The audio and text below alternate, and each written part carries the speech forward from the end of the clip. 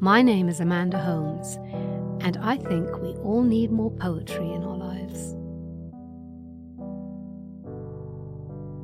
The poet and mystic Kabir lived between 1440 and 1518 in India and has had a great influence on Indian society ever since, according to one of our listeners, who writes, "He was an intensely spiritual man, taking concepts from both Hinduism and Islam to present a worldview that reduces man's place in the universe to its simplest components."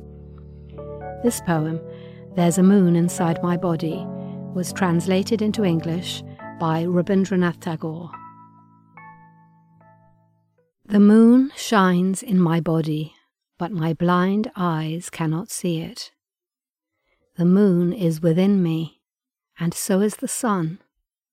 The unstruck drum of eternity is sounded within me, but my deaf ears cannot hear it.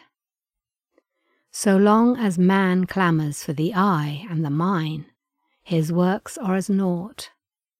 When all love of the I and the mine is dead, then the work of the Lord is done. For work has no other aim than the getting of knowledge. When that comes, then work is put away. The flower blooms for the fruit. When the fruit comes, the flower withers.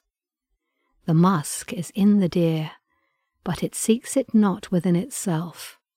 It wanders in quest of grass. Thank you for listening. If you have any comments or suggestions for poems you'd like me to read, we'd love to hear from you.